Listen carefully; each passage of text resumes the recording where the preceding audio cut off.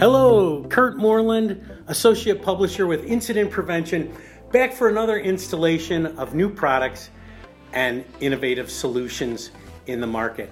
You know, in the past, I've been focusing on different products, but this is something a little new. For the first time, I'm actually going to be focusing on a facility. I'm here live at the new Terex facility that opened up in May 2020. It's right off of Highway 29 in Watertown, South Dakota, just about 90 miles north of Sioux Falls. And I'm here with Joe Kaywood. If you've never met Joe, Joe's one of the nice guys in our industry. So thanks for taking time. We're in your facility here. Tell us a little bit about it and how it evolved. First of all, we appreciate you coming up and visiting us. As we talked about, we had big plans for grand opening, and then dang COVID got in our way. But the good news is we've been staying busy here in South Dakota. We've been really focused on making sure that we're working safe, building trucks to support the safe work practices of our electric utility industry, something that we all count on every day. And so, yeah, this is great. The utilities portion of Terex is extremely important. And Terex has made a substantial investment that you saw that supports our electric utility industry, and that's building a state-of-the-art manufacturing facility just off Interstate 29. If you're ever going through this part of the country, you can see it right from the interstate. And what's really good for us, it's combined. You know, we're a business that goes back to the very beginning, the very first digger derricks, the very first people that put fiberglass booms on bucket trucks. So you can imagine, is if you've grown since the 1940s, it was a perfect opportunity for us to consolidate into one facility, bring all of our workforce together here in Watertown, as well as our plant in Huron that, again, stays in Huron and builds the fabrications and ships them up here, and we assemble and install, and that final truck rolls out of Watertown. I'm talking a little bit too much about you, but it's exciting because it's all in one, and it allows us to really, take that next step forward with how we work safely every day, our zero harm mantra, who we're all about, and also be more efficient to get our trucks to our customers. Absolutely. And I just got done taking a tour of your facility, and it is absolutely beautiful. It's high tech. It's a turnkey solution.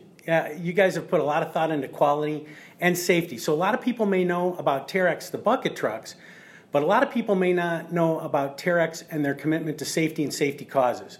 So we're going to talk a little bit about that. So let's first talk about zero harm. What is that, and how did that come into play? Sure. I think, as you know, especially in our industry, is that focus on safety and going home the same way you came to work every day is the foundation of everything we do. You see it with our customers, the electric utility industry, and you see it with us. Just this week, social media, I think it was AEP, had the big, somebody took a picture of a sign outside one of their generation plants. Your family's expecting you home tonight. It's just that same thing it's about everything we do. And you have to have that foundation in place or nothing else matters. And that's the focus and the commitment and the journey we're on at Terex. That sounds fantastic. Now, a few weeks back, I was at Lineman's Rodeo, and somebody there told me that you guys have actually developed, I'm just going to call it the safety truck, a truck that focuses, or I should say promotes the safety features of your aerial trucks. Is that correct? Yeah. So the idea was we just came off of Utility Expo, the first time we all got together as an industry in Louisville, Kentucky, here about a month ago. And we always take concept vehicles, new technology, just to engage with our customers in the industry. So what we decided to do this year, we said, let's incorporate about every idea we have around technology or products that support safe work practices. Let's put them on a truck, and let's just have it there so we can walk around. And actually, it was a hit. It really was interesting because there's some things that have been around for a while that you take for granted and you think everybody knows about. Not everybody knows about it. As well as some things that are brand new. And so we partnered with other customers, and so then that truck now is still here, and we're using it to continue to spread the word about ideas and concepts and just kind of prime the pump to have some great conversations. That sounds great. Now, anybody who follows my podcast knows that I love to travel and that I love a good animal encounter story. Now, I understand that your hobby is you're a rancher. Is that true? That's true. Okay, well, now my wife and I have just started watching the show Yellowstone, and it's pretty cool. Anybody who likes the outdoors is going to like that show.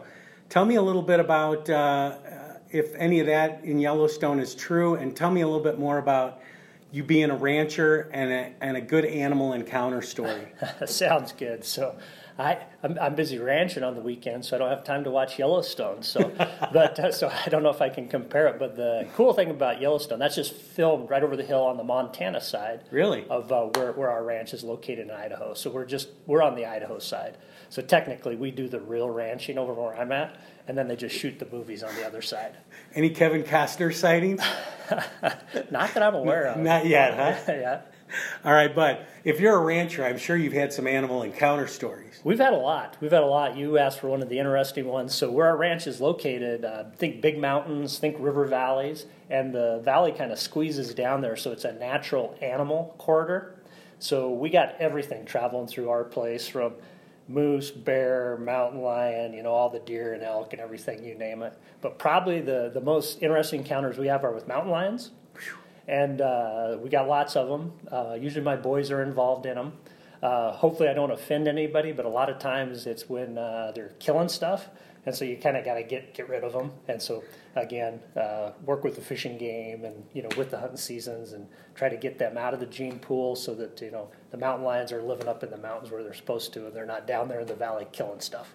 Now, have you seen, or have your kids seen a mountain lion? I mean, I've read like these scary stories of where like a mountain lion has almost carried off a little kid. Oh yeah, I had an incident one. I was actually I shot it out of my office window because it had come in there, and we were losing some livestock, and it had decided that it was. Wait, it came in your house? No. Oh, okay. Well, it was like 30, 40 feet from my house. Oh, okay. So shot it out of my office window. I'd say that it was getting pretty close. As long as we don't offend animal rights folks, because we got a healthy population. There's a bunch of them. Fish and Game does a good job managing them. Some of them just have forgotten they're supposed to be mountain lions. That's good. That's good to know. But any like really where they got close to you or you got close to them? I mean, that was pretty close. Oh yeah. In the building, but I mean, yep. My boys were your horses? Oh yeah, we have them right around there. And so the when your hair stands up on your neck is when you've walked out someplace during the winter, when there's snow on the ground, and then when you come back and you see where a mountain lion's walked in your tracks following you, and you never even knew they were there. When you're walking on a horse or you're walking on the ground? Walking on the ground. That would be pretty scary. How big are their paw prints? I mean, it's hard to describe it, but so a big mountain lion where we're at, the average person, if you'd kind of just put your knuckles back a little bit and put your hand down on your ground, about that size. Okay. I hear they've got pretty big paws. They do, yeah. They're cool animals. We're big animal advocates, support a lot of wildlife on our ranch, but we do have some problems with mountain lions. That's some cool stories. All right, well, we're going to get a little bit back to business with Terex. Now, also at the trade shows recently, I believe at Utility Expo, and I know for sure Lineman's Rodeo, you were collecting signatures for breast cancer awareness or contributions. Tell me a little bit about that, because that's a safety feature as well, or shows that you guys are conscious. Yeah, definitely. I'd love to share it with you. So we started Digging for a Cure. So we kicked it off a few years ago, and the idea was, let's engage as an industry, let's do it during the month of October, and let's just use an opportunity to have folks sign a banner. And then ultimately we make contributions, and then one of our rental partners, Scott Powerline, stepped up and they said, you know what, this is a great cause, we'll match it. So we generate money for the Susan Komen Foundation, Great Plains here in South Dakota. Scott Powerline does something likewise down in Monroe, Louisiana. So as you know, many of us have been touched by it. My wife's a breast cancer survivor. So, I've kind of gone through it firsthand and have the utmost admiration for folks that are affected by it, as well as, a lot of people in Terex. So we've continued with it. We've got Digging for a Cure this year. We did a big wrap on a digger derrick. It was awesome. We exceeded the engagement and signatures we got at the International Linesman Rodeo, at the Utility Expo. And then the other cool thing is other industry partners are jumping on board. So there's other companies that are just say, hey, we're on, and what you probably might have saw down at Utility Expo if you walked around, you're starting to see a lot of pink augers. Yes. And so all those pink augers started with that idea. So it's been pretty cool, and something we plan to continue and continue to invest in our communities with cancer awareness and helping those folks that are affected by it. That's amazing. Yeah, and I went up to give money. I thought like you signed, and then I was going to give like a cash donation, and they were like, "No, we're giving the money. We just need your signature." I was like, "Wow, that's like the easiest thing you can do." Yep. Very cool. So yeah, as I'm sitting here thinking about it, is we're going to have to start to think how we start to do things like that virtual, even get more, make some bigger contributions. Yeah, that's a great idea. And then back to Terex, what kind of technology do you guys have? Or can you share any plans for 2022? Sure, you bet. One thing is, I guess I got to hit on is we're really excited about the year we just came off of. We introduced more new products and technology than any time in our history. And a lot of those focused on things that help us to all work safer every day. So that pipeline is loaded, and we're continuing to develop. Some of the things that you're going to see in 2022 are things on trucks that continue to help you. Things like that are positive attachment lanyard device. That's a seatbelt version that tells you if your lanyard's not connected to remind you. You're going to see an advancement with our load alert system. So again, helping to support that we're using the equipment properly and what we're lifting for bucket capacities and jib capacities. So we'll be talking about that in 2022. A lot of that focus on just making even simpler and easier, just so it can become natural with how the operators are using the equipment. And then we're doing a lot of things on the other side through our portal that just makes when you have anything related to the equipment, whether it's service, parts, or anything, but even right down to safety. So in our industry, if we ever do issue safety bulletins on equipment, make it really easy for people to log in, look at their equipment, see them, and so we can help if we do have those, quickly get them resolved.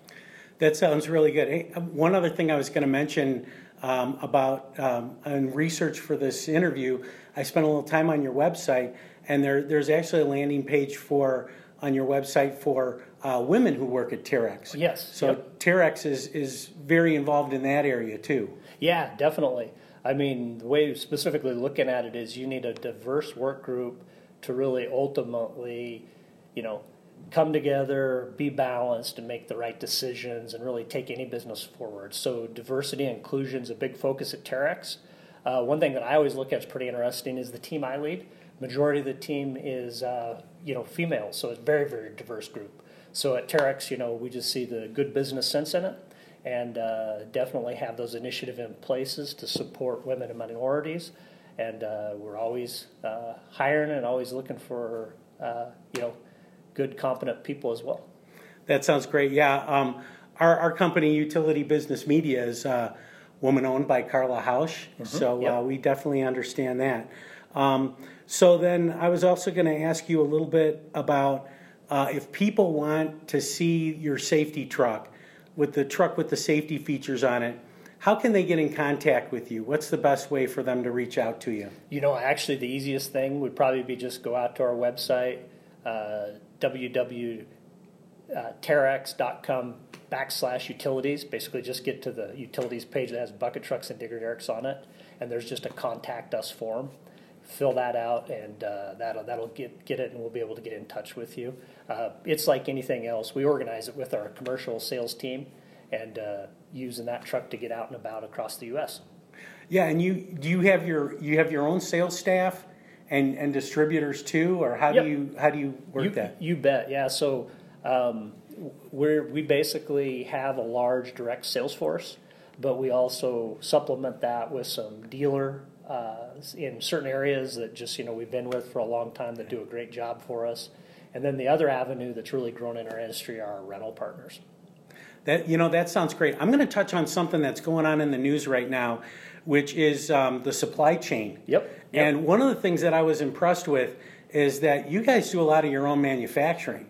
So supply chain, you guys seem like you might be set up better adapted. Yep. For supply chain. Interesting, ask that question. So during all of the supply chain challenges we're living with and COVID and all those implications, we definitely saw benefits of decisions we've made to have vertical integration as well as a U.S.-based supply chain. So, I talked about earlier, we've been around since the 40s. And as we've grown up, we've grown those U.S. supply chains in our area.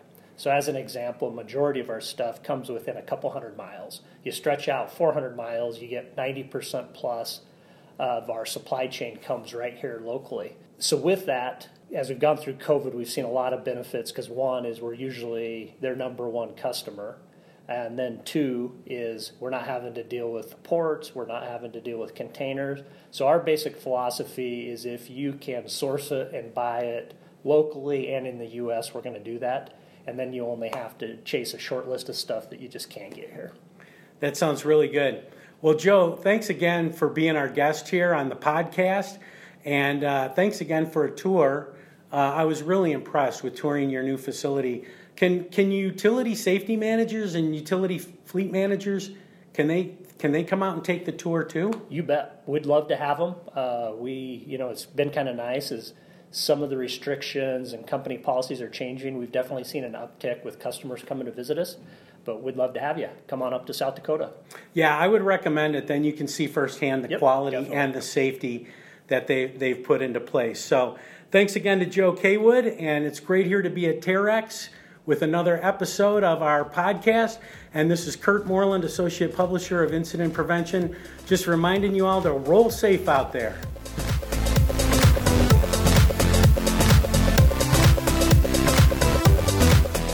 Thank you for listening to this episode. If you'd like to hear more of our podcasts, go to our website at incident-prevention.com/podcast to get more, or search Incident Prevention wherever you get your podcasts from. Until next time, stay safe.